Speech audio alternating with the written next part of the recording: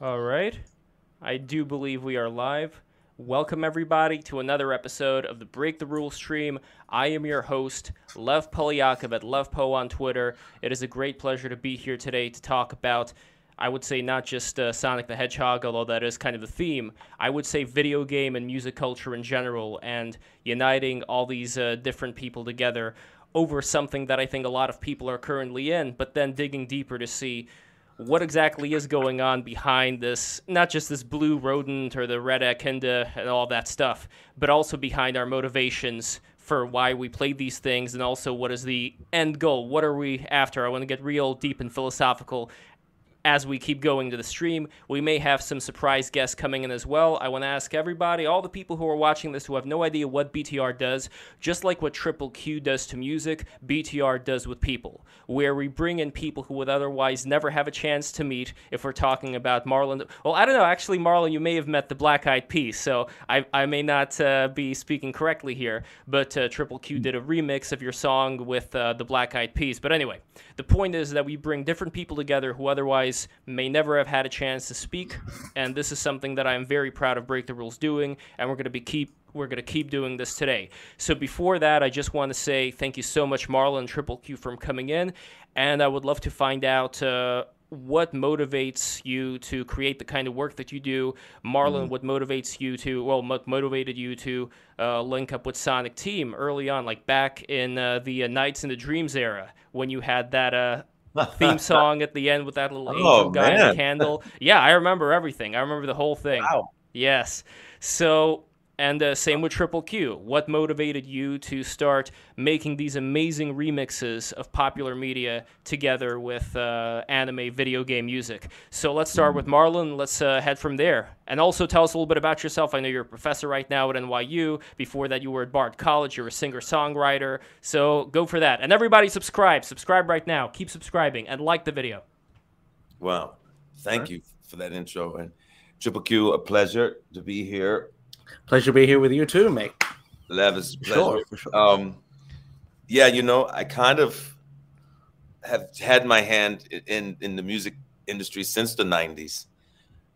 And I, started out as a session singer. So and a session singer back in the 90s, early, 2000s was very much you came into New York or LA or Chicago, and you basically sang on whatever you got, the agent or your manager called you in for, whether that would be a voiceover, a TV commercial, a record, or a tour. So, that's what I kind of did. And I fell into an industry at the time that I was able to just work with an incredible, artists and incredible people in front of the scene and behind the scene. So I was on the road a lot. And then when I'd come off the road, I'd just be in and out of buildings singing on different projects. And I got a call one day to come in to sing for the Sega game, and help to create the character and help to find it and arrange it. And I kind of went into it just thinking this is the job, this is what it's going to be. And then they called me back to re-sing, and they called me back to revamp it, re-edit it. But you kind of go into these type of projects thinking it's the gig. But at the time, All right. you don't really understand or see the power that you're going to have over those people who are playing the games and how much the song is connected to their lives. And so you don't see that until years later when you see people finding you and telling you how much that you've touched them or what this song has meant to them. It's really amazing to me, how that It's like an investment. Yeah. Yeah. You're in the process of creating, and you're creating because you're excited to get the call for the job, but you're excited to get the coin that you're making, but it's deeper than that. But at the time, all you're thinking about is just trying to do the best job that you can, with the song, you know what I'm saying? Getting that dollar. Getting that coin. You're thinking like, hey, it's about the coin. I got to make sure that I'm doing what the producer needs me to do. And you're thinking, you leave it thinking I did the best job I can, and that's the job. Yeah, I mean, you never know when it could be just like a gig to somebody, but like you never know if that gig is going to hit it big time or not. So, Exactly. Yeah. Exactly. That's the cue. And the thing about it is, the other thing that you don't realize, you can't realize this until later, is that a lot of times the things that you're creating, whether it be a video game or, if it be like, some of the songs I did, like with Billy Joel, I hear River of Dreams and I see people respond to that song. It's still to this day, or All About Soul or something else I've done. And you realize that you're helping to create the soundtrack to people's lives. You're literally, music is creating spaces where people are feeling emotional about something, or it's the first time that they're getting a specific thing, or this music happened in my life when I was going through this rough time, or my parents were doing this. I've heard that this music, I would put this on, I put the game on, and this song would change it. And my reaction when I read these things, or someone will reach out to me, is like, really? Wow. Like that's amazing. So you really, like you said, Triple Q, you don't know when you're in the process of creating. You're just creating. You don't have all of these thoughts until after it's done. It is kind of funny to imagine, though. Like I don't mean to like shit on your work or anything, but because I'm a huge fan, it's like the Knuckles theme. Like a lot of people, like some people think it's a little like silly, even though you did a bang up job on that song. It's like, absolutely, just to imagine a song like that getting them through a hard time. Well, I guess it's like, laughter's the best medicine. Well, it's a very earnest song, but I also think that society's become a little bit too jaded today, where we're on so many levels of irony that anything that talks about, for example, Knuckles speaks about the blood of his ancestors, and something like that, I think, is something that people have lost total touch of, because we feel like we're such an atomized society that there's no connection to anything that happened before. And something that actually does have an incredibly deep meaning, something that a lot of people, I think, now are starting to talk about, is just sort of like ridiculed and taken back as, this is just like this hokey thing. And I know, Marlon, like, where did those lyrics stem from? About protecting the flower, blood of my ancestors. How did all that come together? Yeah, I really don't know. It's like when I got to the session, they were there. And so I just, had to sing what was there. And I think that the thing that's, I agree with Triple Q. There are many things when we go through history and we see music, and it is very easy to especially in the world we live in today, everybody's a critic, and everybody's opinion now has to be valid and has to be heard. It's just the world and where we are today. We respect that. But I think if you're a kid and you're trying to make sense of who you are, and you're trying to dream, and you're trying to find fantasy, and you're trying to find places that bring you to a place in your mind and in your heart where you can escape to, I don't think there's a child on the planet that doesn't need that at some point in their lives. And I feel that if Knuckles was able to do that, even if it's the last line, I'll fight for my destiny. Who can't relate to that? Who doesn't have a dream? Who's not willing to fight for that? I can't believe that there's anybody in the planet who doesn't have some space of wanting to fight for something.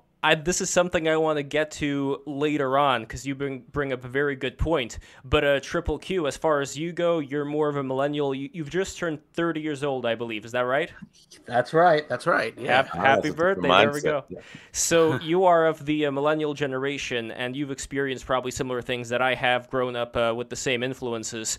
What got you to create these amazing remixes? And as somebody who has never, I wouldn't say I'm not musically oriented just because I've never tried, but as somebody who's never experienced that, when I look at how you're able to connect all these different songs together and make them just seem seamless, as if they were meant to be this way, how does that come from? Where is that, like, you would probably be like Marlon's top student in NYU if you were to go there right now. So, like, I wish I could go to fucking Berkeley. I wish. Well, is it Berkeley right now? No, it's Tisch right now, right? Yeah, Tisch and the new school right now. There we go. So you're in a different school. Yeah, I see. Yeah, in New York, baby. All right. So Triple Q, let us know where your mastery lies, how you were able to do the kind of things you do. I never really had any formal music education, like in high school in Australia. Like, music is like a freaking it's like an obligatory subject like math or sports or whatever. So that's just a thing that I did. It's not really that important. I guess what really got me into it is like I think I've started maybe over 10, 12, 14 years ago. I just was in a class one day, like on a computer. It's like, oh, here's how you use Audacity. And for those who don't know, like Audacity is like a free program where you can manipulate audio. And then I just dumped a couple of audio files in there, just started screwing around, and it just came from there, really. I just learned how to manipulate audio that way. Eventually moved on to programs like Vegas, FL Studio. And yeah, like I said, I never really had a formal music education as a kid, but I just had to manually learn it from ear. But That's it's wonderful. That's wonderful. Yeah. Well, did you also have a lot of inspiration from the anime that you watched? Like, why specifically did you... I mean, I guess one thing that I could say is that it's incredibly popular. This is something that people can easily find. They can easily associate, certain feelings that they have for anime and video games. So would that be the reason, or why exactly did you go for anime and video games? I guess... Well, I guess the easiest answer to that would be, that's just my interest. Like, if you're interested in something, you want to make something cool out of it. And but why? It's just. Yeah. I mean, I guess it's kind of a hokey question because why are you interested in A or B? But if we were to kind of dive deeper into it, why do you think you and so many other people like this kind of anime video? See, I sound like such a boomer when I'm even saying it. It's hard because I'm in the same boat as you are, wherein I like a lot of this stuff, but then I started digging and started figuring certain things out, at least like with Sonic, for example. I had this video that I did for Max Darrett called The Esoteric Secrets of Sonic the Hedgehog, where No Name in the chat right now says, Lev, are you going to explain the connection between Zoroastrianism and Sonic to them?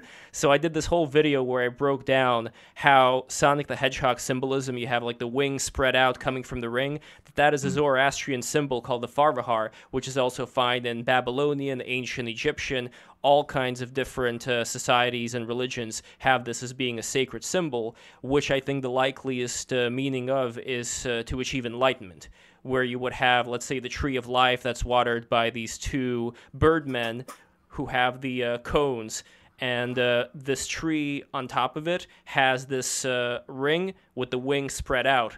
And it's very similar to, you could say, like in Kundalini, like in yoga, when you do various breathing techniques. The goal is to transmute the sexual energy from your root chakra up into your crown chakra. And this imagery, I think, is found in Sonic the Hedgehog and other video games as well. I don't think it's a deliberate effort by Sega to have these things in there. What I think is that it's subconscious, that we subconsciously refer back to the same imagery, whether it's rings and the star points, and you could even see like the columns, for example, with the checkerboard pattern. That's something that's in Freemasonry, where you have the checkerboard pattern on the Masonic floor, and then you also have these two columns of severity and mercy. And there's similar things going on with Sonic the Hedgehog when it comes to, for example, that goalpost. I have like a whole gallery, like whole images of this stuff. I'm going to link to it later. He went in. Yes. When I was a kid, when I fucking played it, I just thought, it looks colorful. It's just, I didn't really think there was any fucking deep meaning to it. But I think it's the same thing. It's the same thing with anime, honestly. I really think that when it comes to watching anime, you're seeing like, these girls with these big eyes and big other things. But at the same time, what you also are getting out of anime, I think, is number one, you're getting a certain dose of personal responsibility, where I think the big difference, and Triple Q, you can disagree, and Marlon disagree if you want, what I'm seeing, though, in anime is apart from a lot of today's Western cartoons, is anime has this focus on determination, on self-reliance, on getting something out of the experience of being alive as opposed to being a victim. And I think that there is something in that that's very empowering, and today's culture, I think, is the opposite of it, at least in the West. And I think it harkens back to certain traditional values. Like if you look at Japanese society, they still, at least in the way that it's portrayed in the animes, there is this value on hierarchy, there's this value on family structure, all that stuff.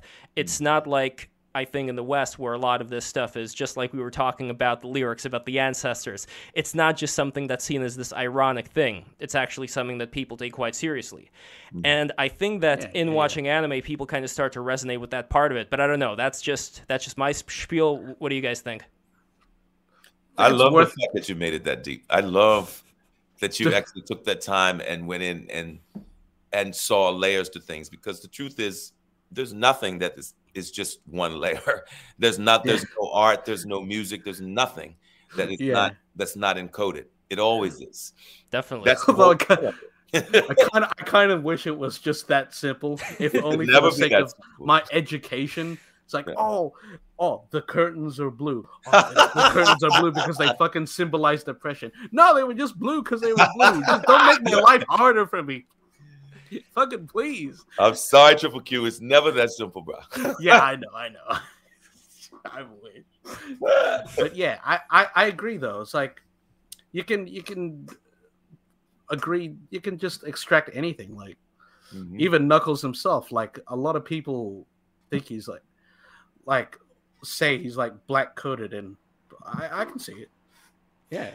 Well, when you're talking about, let's say, for example, Marlon, if we were to harken back to like traditional African society, something that I think is very interesting, what the former theosophist, then he started his own thing, Rudolf Steiner said, who was the founder of the Waldorf schools. He was actually complaining, you'd really disagree with him probably, but he was complaining about things like jazz, because he says that originally a lot of these beats were used in a ceremonial religious setting, and when you take it out of the ceremonial setting, you never know where that energy goes. So this was like somebody who believed in this energy, believed in spiritualism, believed that there were other things outside of us. So where that energy goes, I think you could even see it in so many of today's hip-hop. There's a lot of, there seems to be a lot of there's always been a lot of negativity, at least if we're talking about like the gangster rap culture. There's been this sense of dread and despair. If you listen, for example, to Any Last Words by Eazy-E, that's a really haunting, that's a very demonic song in my opinion. So if we have this demonic energy, for lack of a better word, and then compare it to a lot of this idea of music having a certain sacredness to it, where do you guys fall in on that whole thing? Like, do you guys see music as just being something to entertain, or what do you make of it? What do you make of the power of music? Triple Q, you want to go first? The power of music and oh god, I kind of forgot the question. It's like, yeah, I was listening. It's like, Marlon, do you want to go first? I'm like, what? Sure, I'll go. I mean, I think, when you think about music and community and how music is shared and used in the community, and for the purpose of gathering and the purpose of healing and the purpose of worship and all those different things, there's a purpose there. When you get to the point where we're selling music and we're using music for a variety of things, then the energy has no choice but to change, does it not? Because it's not coming from the same place. The heart is moving and pulsing in a completely different way. And so we have to be aware of that fact and understand that fact. In terms of if something is used in a ceremony and you go to jazz, then it doesn't necessarily, in my opinion, feel that the descendants of slaves who have come to the Americas, they had to take what was given and what was left of them and make use of it based upon what they had been told. First generation, second generation, third generation.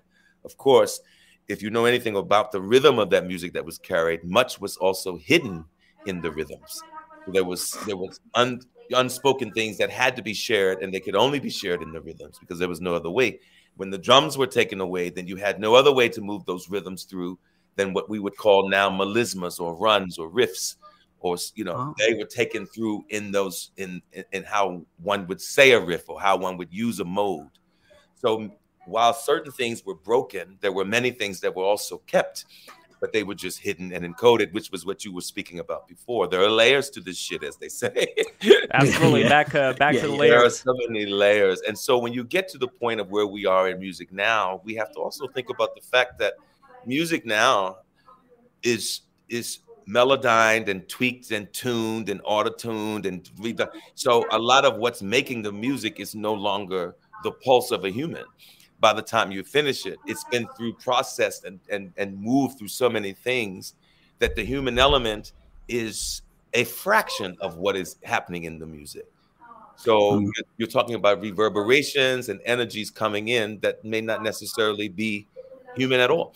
So now if we're talking about, for example, Jack Scully made a comment in the chat saying mashups must be some kind of curse. So when I think of Triple Q now, I'm thinking of what China may be doing right now with these hybrid creatures, where they're taking human DNA and combining it with pig DNA and creating like these pig people that never see the light of day. You know, they don't want the cameras to look at these pig men, so they're kept somewhere in a cage.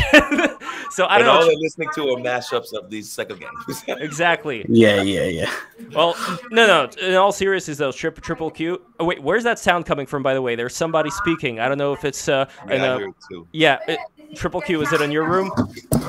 Oh, yeah. Just hold on a second. All right, no problem. Everybody subscribe right now while Triple Q is, kicking some ass behind there.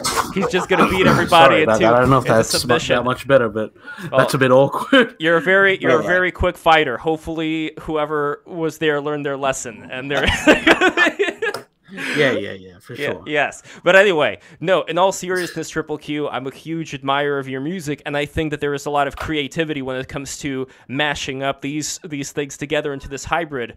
But I don't know, like, do you think that there is some, for you personally, some spiritual state that you get into when you listen to it, or if you can extract what exactly you get out of making your music, other than just, hey, I like anime and I like video games and I like Black Eyed Peas, so I'm going to mash them together. Like, what exactly has been the zeitgeist, if I want to use a very exquisite, term to make myself look smarter than I actually am. So what is the zeitgeist that you feel when you have this energy of people all around you with the anime avatars who listen to what you do, who have this certain kind of culture? Do you feel like you've ceased to become just Triple Q? And Triple Q is in the person who, originally was Triple Q, but you've also they've also become a part of you. Like, you've become kind of like this hive mind where you have to, or you're expected to be a certain way to go with the hive mind, or do you try to stay independent like Knuckles? What do you think? Gosh, okay,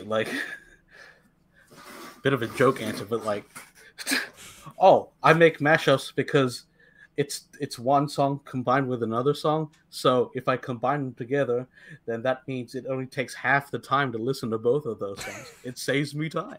No. I feel you. I wish, but yeah.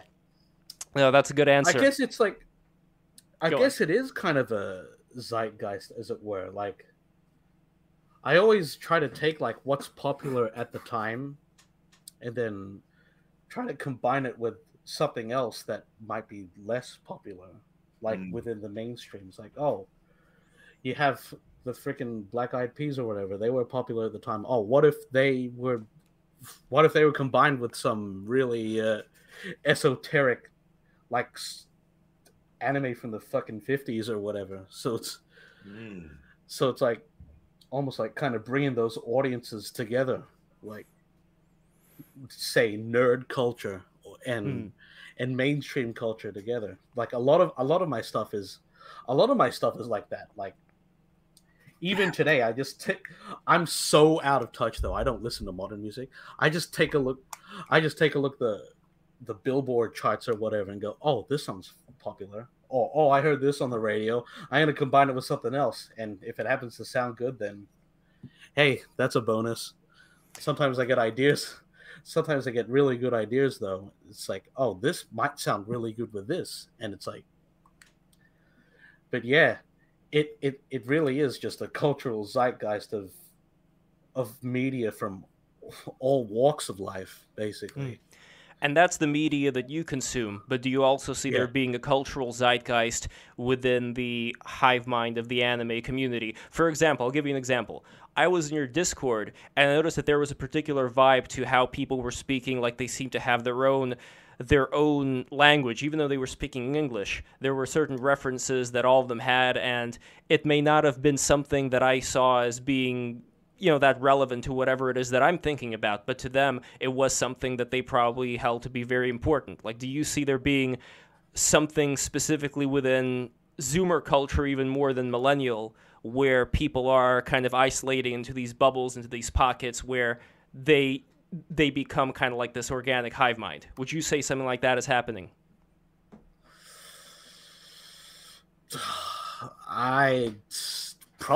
It's like, it's kind of a tall thought to think, oh, maybe I'm shaping the culture. It's just well, or is the culture shaping you, and then you are shaping? That's a good. Could it be shaping me? Like, right? Because it's culture that other people have made, and I'm reappropriating that. But that's become a part of my identity, Well, for example, take something like the Japanese culture of like the pretty anime girl, for instance. There is this video that you did, I don't know if you saw it, Marlon, where it turns out that Knuckles is the persona of this Japanese girl named Maki, who has red hair, and she exhibits all of Knuckles' personality traits, so that's why Triple Q made this music video with her. And it starts... And it starts out with, like, there's a photo of Knuckles, playing the piano, and she's playing the piano right next to him. I love this. Yes. And then there's like a picture of her in the very loose bikini that Triple Q drew right in the center there.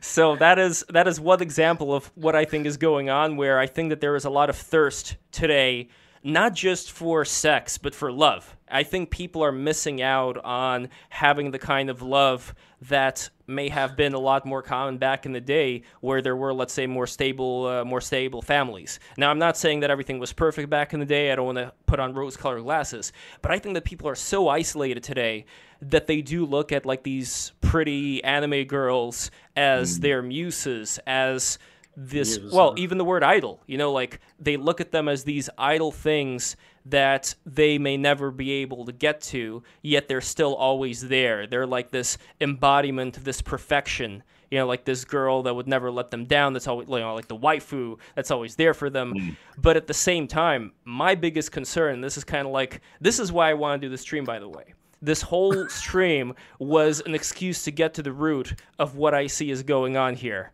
where I think that there is a sense of loneliness, dread, not enough self-assurance within a lot of people, especially a lot of young men, where they superimpose whatever they may achieve to these anime girls. And I know, like, Triple Q, like, what do you think of that whole thing, as well as Marlon? I don't know if the students at NYU have a similar situation going on. I mean, millennials in general are having a lot less sex than the previous generation, and probably so is Gen Z. And I'm not saying that sex is the answer to all our problems, but even the fact that people don't go out there and reach out to other people and just are kind of like stuck, that's going to bite us in the ass. I don't know.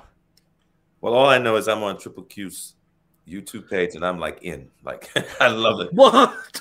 There we go. I'm sorry. I'm just there, like, wow, this is amazing. Oh gosh, it's like but it's exactly what you were speaking of, though, bro. It's this, you're really creating, and you're adding a bunch of different elements and different styles and even eras together, which I think which speaks about what you said. It's like, am I shaping the culture?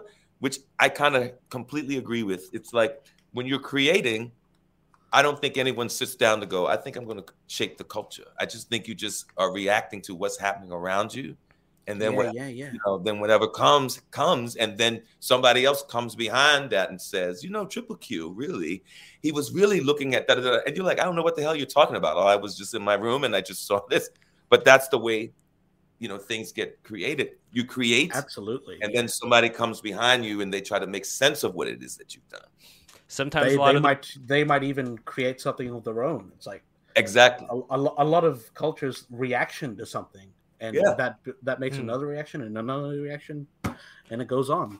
Absolutely. Yeah, absolutely, yes. Yeah. And sometimes a lot of the best artists, they're not even aware of what it is that they're doing. Like the Exactly. idea of the muses. The muses are responsible for the art, not me. I'm just this thing, this receptor. And this is like Right. something that people like Nikola Tesla believed as well, where the brain is more of a receptor for communication with the divine as opposed to it coming out of the brain. Like if you were to take a radio and smash the radio, you wouldn't stop the actual signal. The signal would just go to another radio. It's not the Exactly. radio that's making the signal. But if I were to look at the lyrics over here, I mean, you know, the you can call me Knuckles, unlike Sonic, I don't chuckle. Okay, did they? You said that this was Sega. This was not your doing. This was something that was Right. there in the beginning. And it probably, and you know, to be honest, they probably hired someone to come in and, you know, look at whatever the ideas they had. I'm quite sure they probably were throwing around ideas and different people working on it until they could figure out like this works with what we want to do. Mm. Right. So there's like a middleman who's like writing all the English lyrics or whatever. Exactly. Okay, that makes sense. who probably never played Sonic 3, or else he wouldn't include the line about chuckling. Since, Exactly. Yeah. It's a bit of a discrepancy. But, So over Right. here, we go with your verse, Marlon. Born on an island in the heavens, the blood of my ancestors flows inside me. My duty is to save the flower from evil deterioration. So in this sense, I imagine Maki or any insert anime girl here or insert whoever here. This is the flower.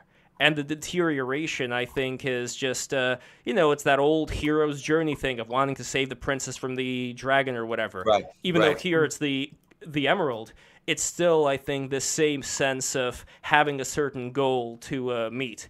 Yeah. And in this sense, I think Knuckles is a very traditional guy. absolutely. Yeah. I agree. He was written like that. He's like he has a whole bunch of cultures like ingrained in him. Like if you've ever seen or played Sonic Adventure, he's Mayan, and Mm-hmm. if Mm-hmm. the OVA, he's Australian, and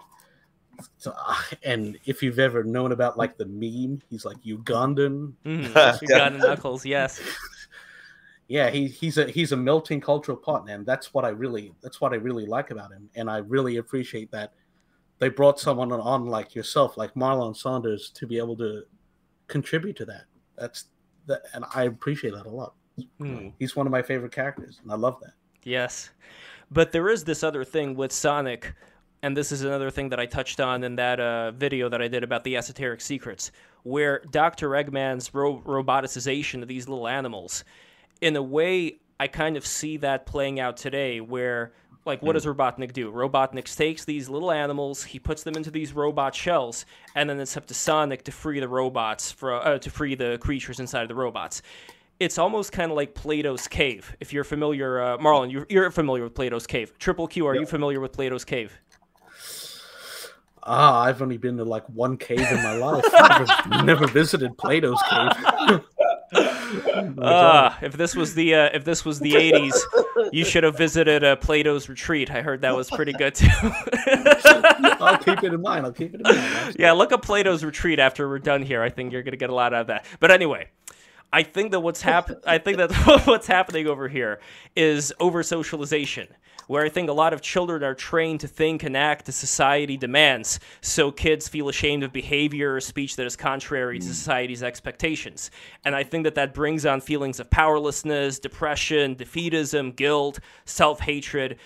Like we are in a way living in this roboticized box. And in Plato's Cave, the allegory was that the people were in the cave and they were not seeing reality. They were seeing the shadows on the wall illuminated by the fire behind them. So they would just see like these puppets, the shadow puppets, and they would think that these puppets, that's all there is to life. And when it comes to being in this, not just video games, because I think you can get a lot out of video games, but in general, being in this very online state, it's like a closed circle. It's like a closed loop where you're just constantly getting information from the people that are around there. And I think that there is a difference between, let's say, kind of like the Newgrounds generation that Triple Q and I grew up with, and what people are exposed to right now, like the Zoomer generation. Because with the wild west of the internet, and I even recall on your Discord server, one of the rules stated, about like what you aren't allowed to say and do, because like this, we're not in the wild west of the internet anymore. So, so when it comes to that quality, that wild west quality, I think that, despite any hurt feelings that people may have had, I think it brought people into these communities who wanted to be in those communities regardless of any pressure. In a way, I think pressure kind of makes you grow. If there's no pressure, if everybody just tells you all the time that you're perfect just the way you are, you have nothing to work on, you're not going to grow. It doesn't mean that you have to, castigate people, but having a good balance here of like giving people a goal to reach towards, I think is very important. And now I think what ended up happening, just my personal opinion, I think that with the internet in general, we've had less gatekeeping and more people who are quote-unquote normies going online, and telling people what they are or aren't allowed to think. And these are people who have nothing to do with internet culture at all. These are usually moral busybodies that love shaming people for saying the wrong things. And my concern is I think a loud minority of people is creating this, this feeling that people, that people are ashamed, that people are scared to express whatever they may be thinking, and it's creating, I think, a lot of division today. So I don't know. That's just my spiel about that. And Marlon, Triple Q, let me know what you guys think. I think you kind of laid it out. Yeah, you definitely laid it out. That's I'll leave it at that. I don't really have a lot to say about modern culture. I mean, I guess it's definitely changed, but I mean, if it's changed, then you've got to really go along with it. Really, that's why. Why do you have to go along with it? It's survival of the fittest. It's like, I don't know if you ever played Metal Gear Rising. That's the rules of nature. You gotta run when the sun comes up with the light. Okay, no, I'm not gonna go into that whole spiel. Yeah, it's just survival of the fittest. I'm just trying to stay alive, That's all it boils down to. Here's where I would disagree. Well, no, first I want to hear from Marlon. Marlon, what do you think? Do you agree with Triple Q on survival of fittest and the only ways you have to conform? I'm not saying Triple Q used the word conform, but that's kind of the vibe that I'm getting from there. Yeah.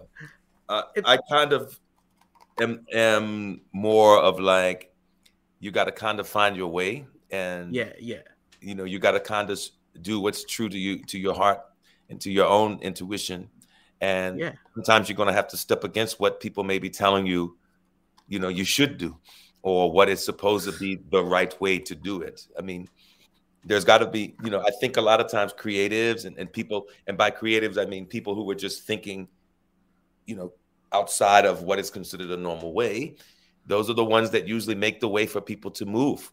Those are the ones that will question, and that will give other ways and other solutions and other roads and avenues for people to choose, which is how we move forward. Absolutely. I think I kind of put it the wrong way. I don't think I agree with the thing of conforming. It's more like adapting to society. Yeah, of course, Marlon's right. Yeah. The people who go against the current, they're helping make the way. But at the same time, to go against that current, you need to be aware of how it works, so that you can adapt to it and push against it if you need to. Yeah, absolutely. There is something, and I'm not saying this is bad, I'm saying this is what it is. There's something very Machiavellian about that, which I like. The idea that you recognize what exact environment we're in, and you do the right things, play the right notes, so to speak, but at the same time, you do have a larger goal in mind of what you're trying to do. And I think the most successful leaders were like that. Napoleon, for example, when the French Revolution happened, Napoleon was all about the French Revolution. And then what happened when he got power? Bye-bye French Revolution, no more of that. And he was still calling it Revolutionary France, by the way. He was still using those same words, but the meaning changed because he ended up changing the meaning to suit his own, his own goals here. But at the same time, I think what concerns me the most today is that we are living in a bit of a Procrucian bed. So for those who don't know, that reference is this Greek legend about Procrustes, I'm probably not saying the name correctly, who had this bed where if you were too tall, he'd cut you. He'd cut your legs off. And if you were too short, he'd stretch you so that you'd be able to fit on the bed. Bit of an overreaction. Yeah, you could say that.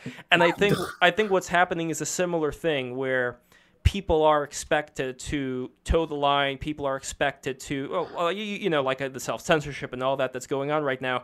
But the point is that there has to be a certain point where on a smaller individual level, I think that there is kind of a butterfly effect. Even if we're wrong, if we're able to speak freely and speak with each other, I'm not saying, go on the podium, like break the rules and expose everything at once. But at the same time, just like if we are able to speak with each other in private, in a group setting, without any ill intent, without any bad faith, and just say like, this is what I believe right now. This is why I believe it. Let's see, maybe I'm wrong. It's like that is not happening. And the reason why I think that's not happening is I do think that to a certain extent, a lot of people, they're not even just scared, but I don't even think it occurs to them to do that.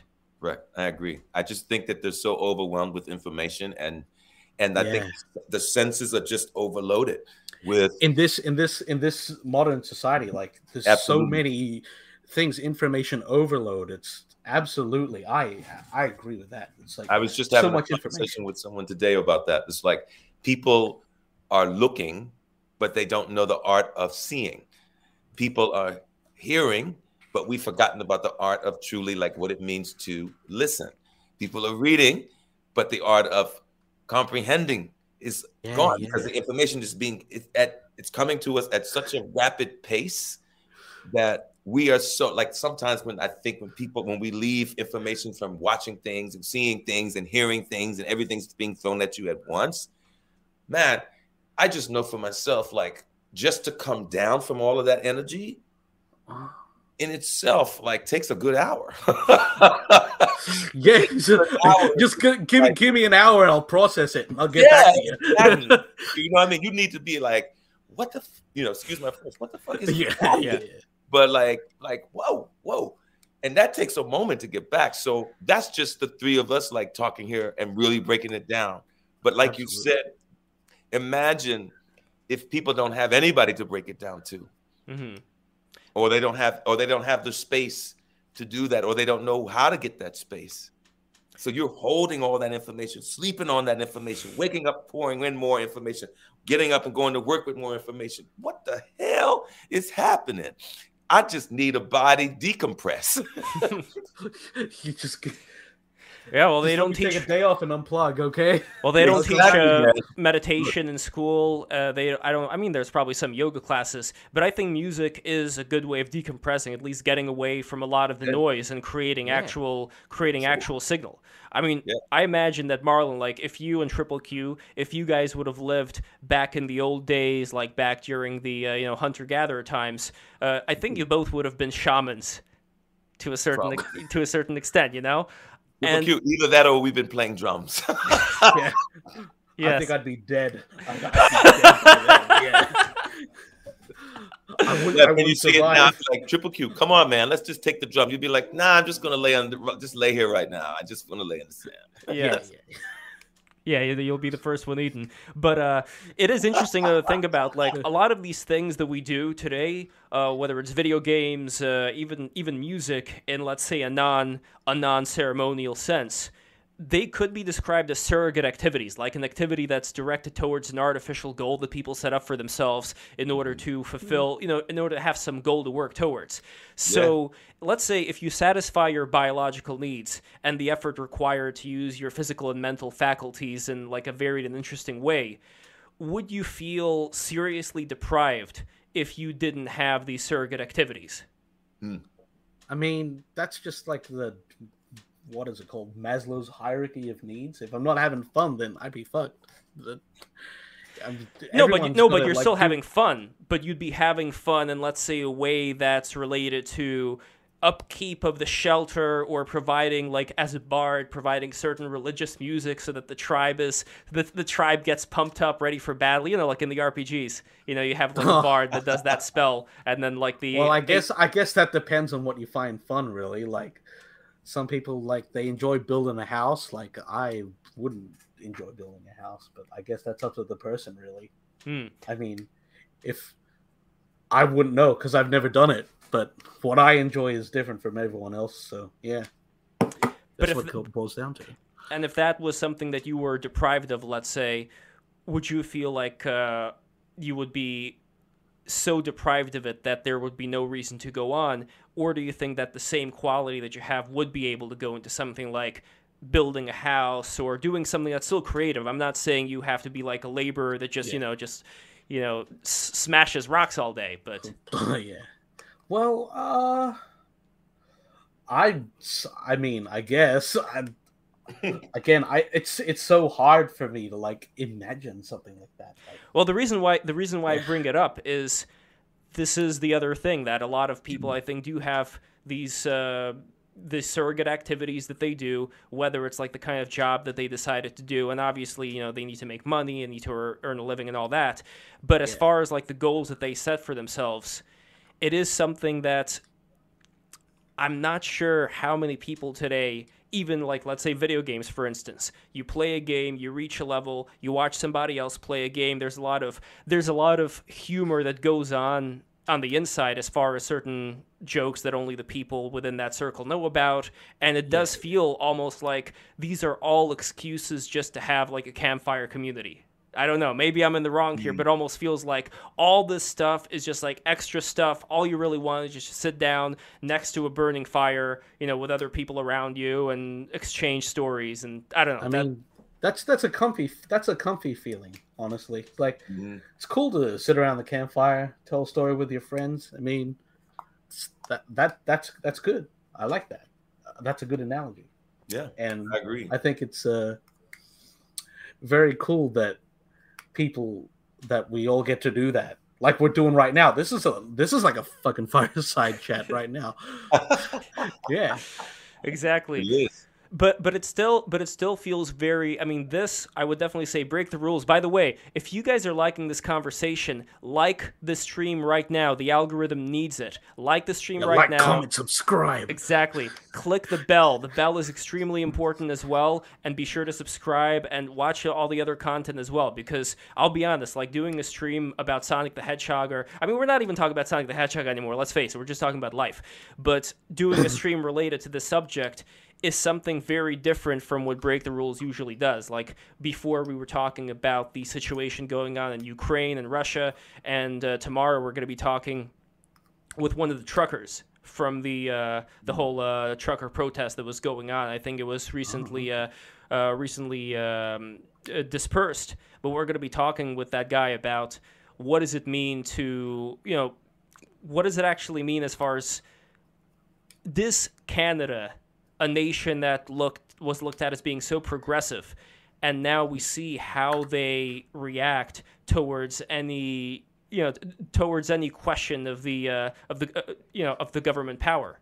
It's almost like a canary in the coal mine. Like, there's this illusion that, we have all this freedom, but then as soon as we step up and we start doing something, and then we get arrested, not only arrested, but then, like, our whole movement gets tarnished as being, like, this racist, bigoted thing by the corporate press.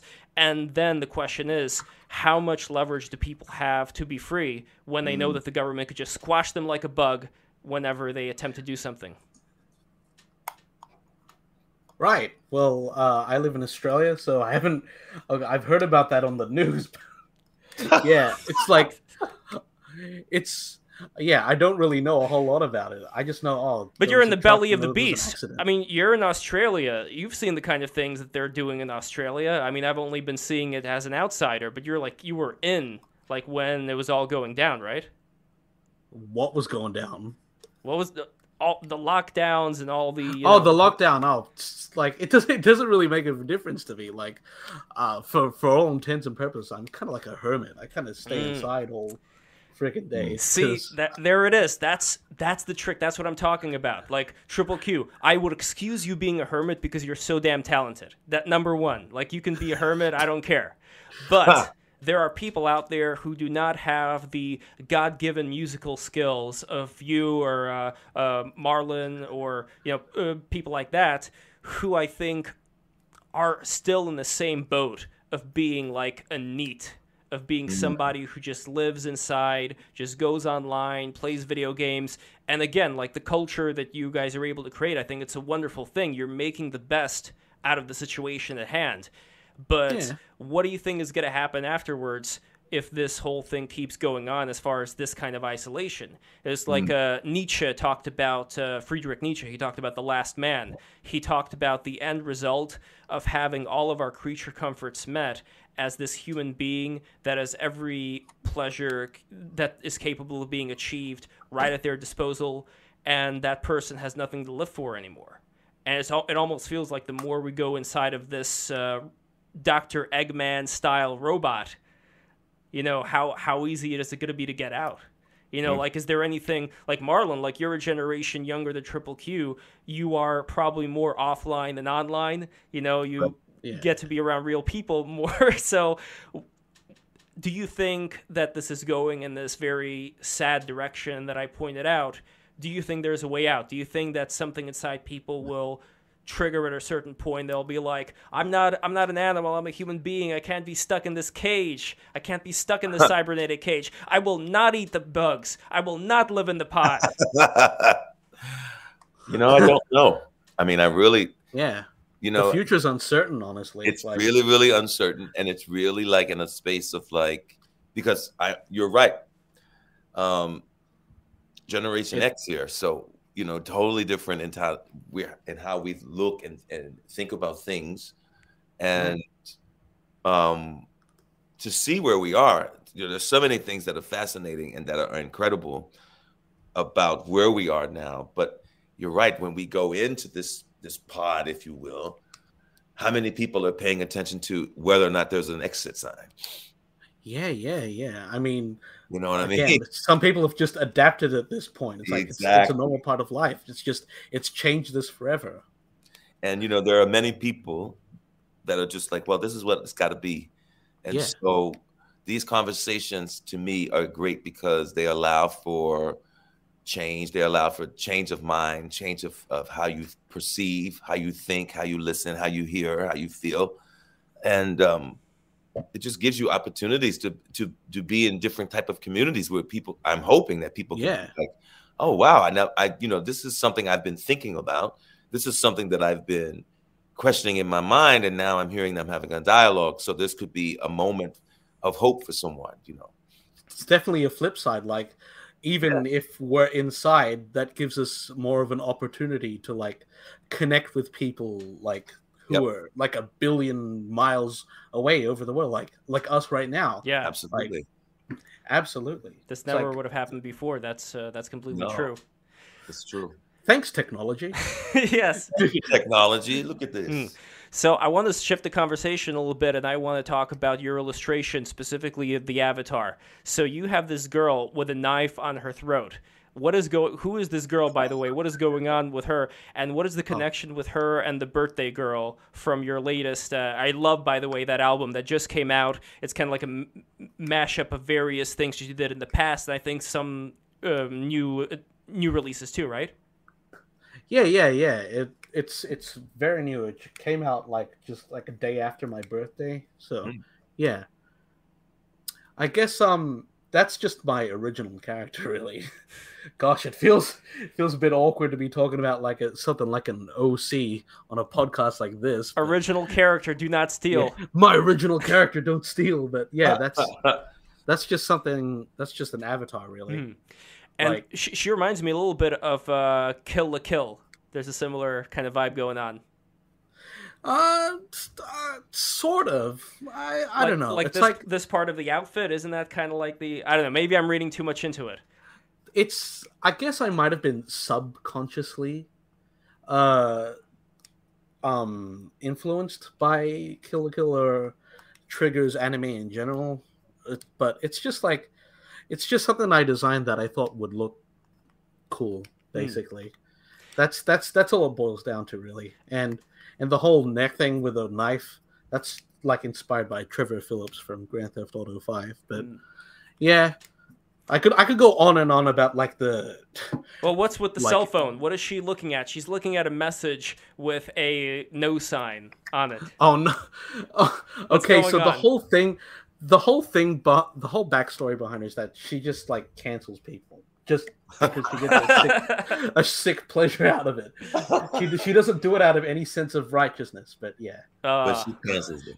That's very, very Dionysian of her. But actually, speaking of cancellation, not so much cancellation, but more of the copyright hurdles that you, Triple Q, had to go through. Oh yeah. So, like Marlon, you are part of the musical industry in a way. You know, like you've toured with Stevie Wonder, right? Yep. Yeah. There we go. I mean, amazing. Oh, you've worked with a whole bunch of like people in the industry too. Yeah. Reading a list right now, like Michael Jackson and Billy Joel. Yeah. 9 Inch Nails, Shania Twain. That's a good,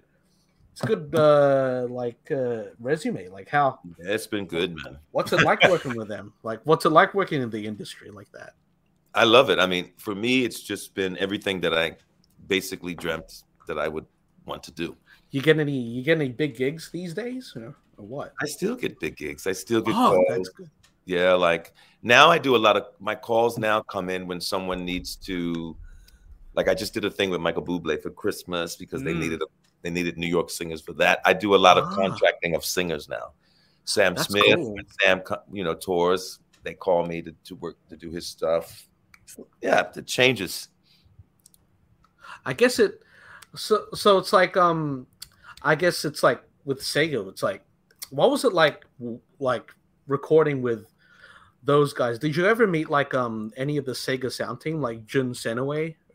I may have, but I may have met them. Probably people came in from Sega when I was there, but I kind of would go in, sing the songs, say hello to people, and not in my mind be thinking about anything except like what the. Is it like a group session, or did you ever? No, is it just you're in a booth and you're just doing? I kind of came into an amazing studio that they used to be here in New York, and they would just bring me in, and I would come in and work with the producer and. He'd be like, this is kind of what we thinking about the character and explain a little bit. And then they just let me kind of begin to kind of create it vocally. You know what I mean? And I'd hear some of the track and figure it out and be like, oh, can I put a part on here? This is what I hear in the harmony. Oh, did you get to like improvise a little, like do a little fucking solo or whatever? Yeah. Then they would be like, okay, take a track and just run through and do what you, and then they would kind of put it together at the end according to what they needed to be done. That makes sense. Yeah, you know what I mean? And what was the experience with Nights in the Dreams?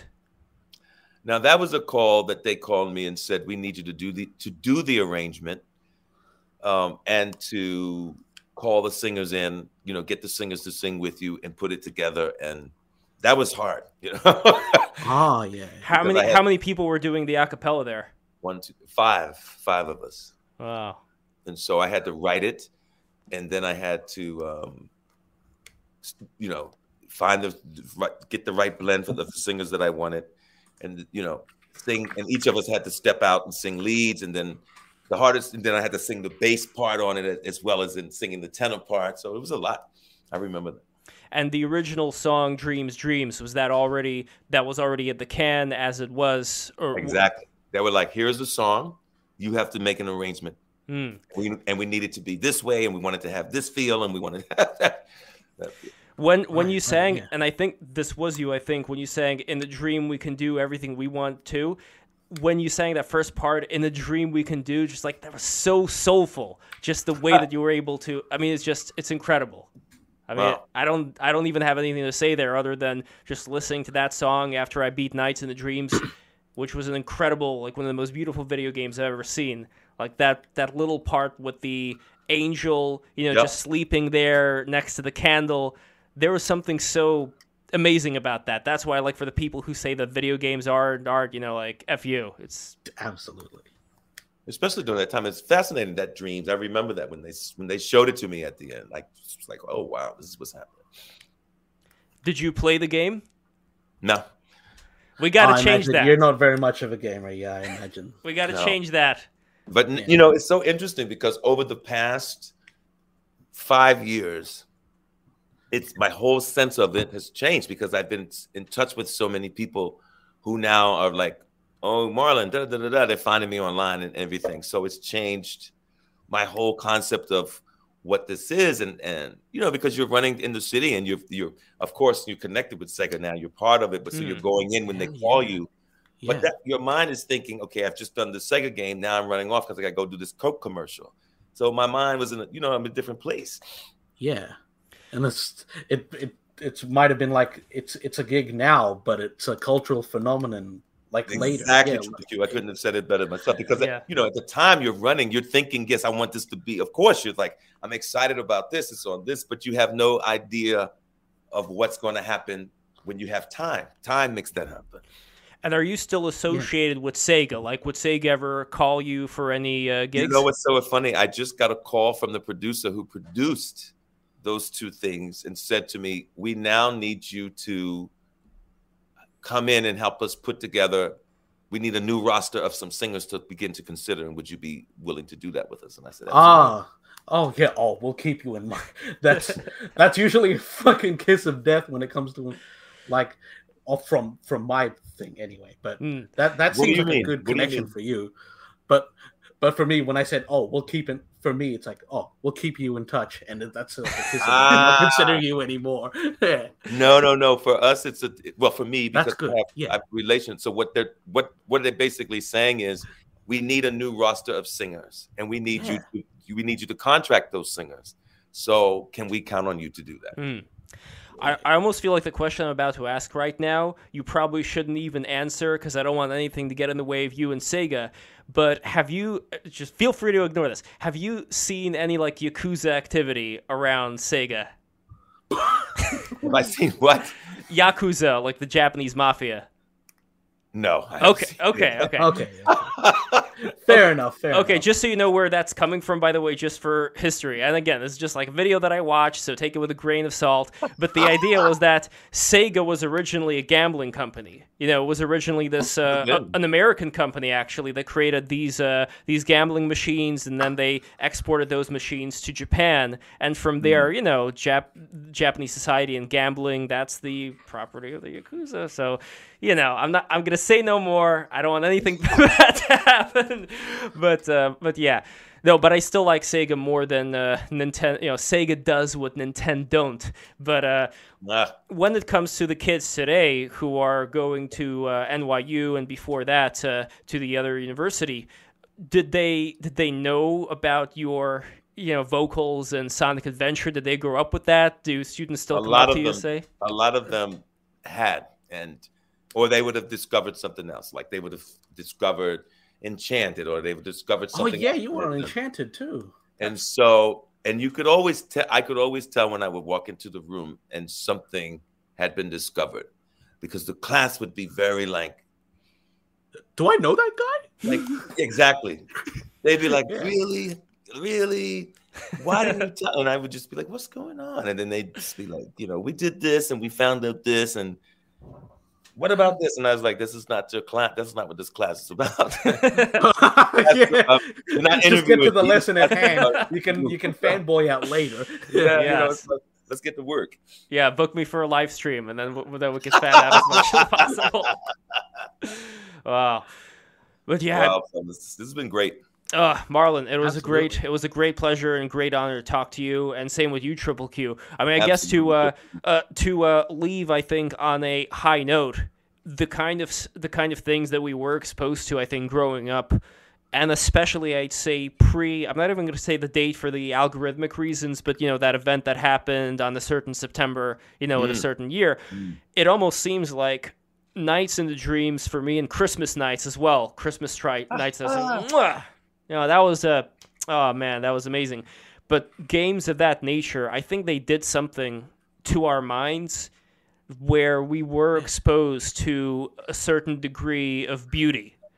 whether it's through the music, because Sega was always on top of it when it comes to the musical tracks, but also just in terms of, in terms of the visuals, in terms of the monsters. Like one thing that I really appreciate, especially like with a lot of Japanese art, other than, like those, the pretty big boob, big eyed girls, but also when it comes to the, like the Onis, these various Japanese monsters and demons, like Pokemon, for example, that there is a burst of creativity that occurs there. And I think the people that are exposed to that end up passing that on and creating their own things with that, like Miyazaki movies, things of that nature. But also, it's this very kind of like late 90s mood pre that particular day that I think was emphasized in like the song Dreams, Dreams, same thing with your acapella, just that kind of mood. It's almost like we could have gone in a different direction. Things could have been different. It almost feels like we're living in a bad timeline, but we still have that sense of the good timeline being possible to go back into, if you know what I mean, from the inspiration that we got from this content. Right. Wow. It might be a bad timeline, but we got to make the most of it. Absolutely. From that possible good timeline that you're talking about. Yeah. Yes. Amazing. Yeah.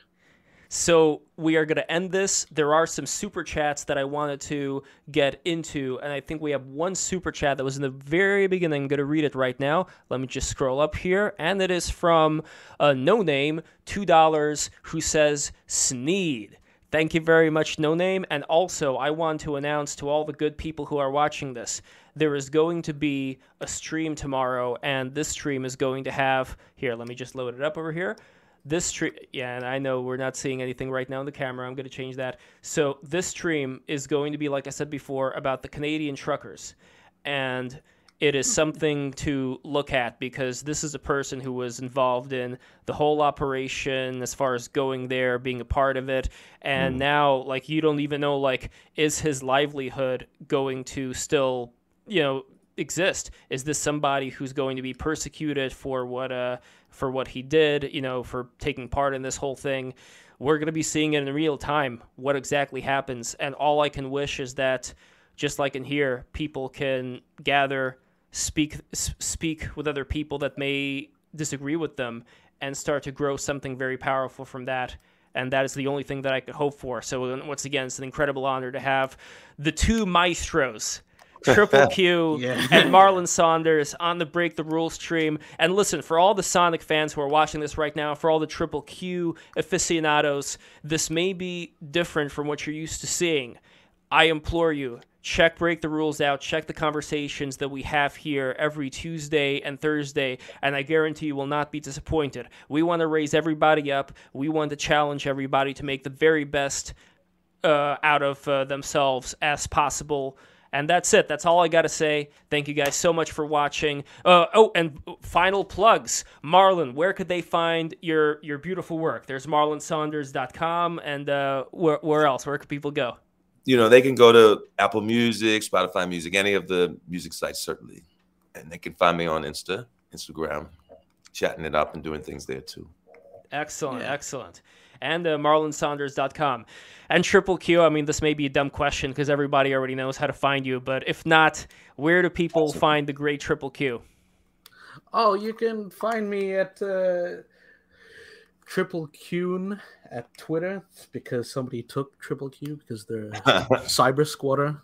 It's Triple KYUN on Twitter, and that's the same on YouTube. I'm also on Newgrounds at triple -Q, newgrounds.com, and from there you can find a whole bunch of other links. That's my plug.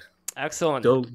Yeah. And speaking of Newgrounds, we are going to have an animation stream later on with Hans Van Harken, who I think is like the head writer for Smiling Friends. So he's going to be there, and we're going to be talking about independent animation and how it may be rising back up again. Like there was that part with animation when it was getting its high, like in the early 2010s, and now it's sort of algorithms and all that. But we'll see. We'll see what'll happen. So thank you very much for watching. I really appreciate everybody here. Take care. Mwah! Good night, everybody. See ya. No Name says this episode was Kino. I agree. And also Oscar Toe says, thanks, Levitt Marlin, Triple Q. All hail King Arthur forever and ever. Hit it out of the park with this one, Lev.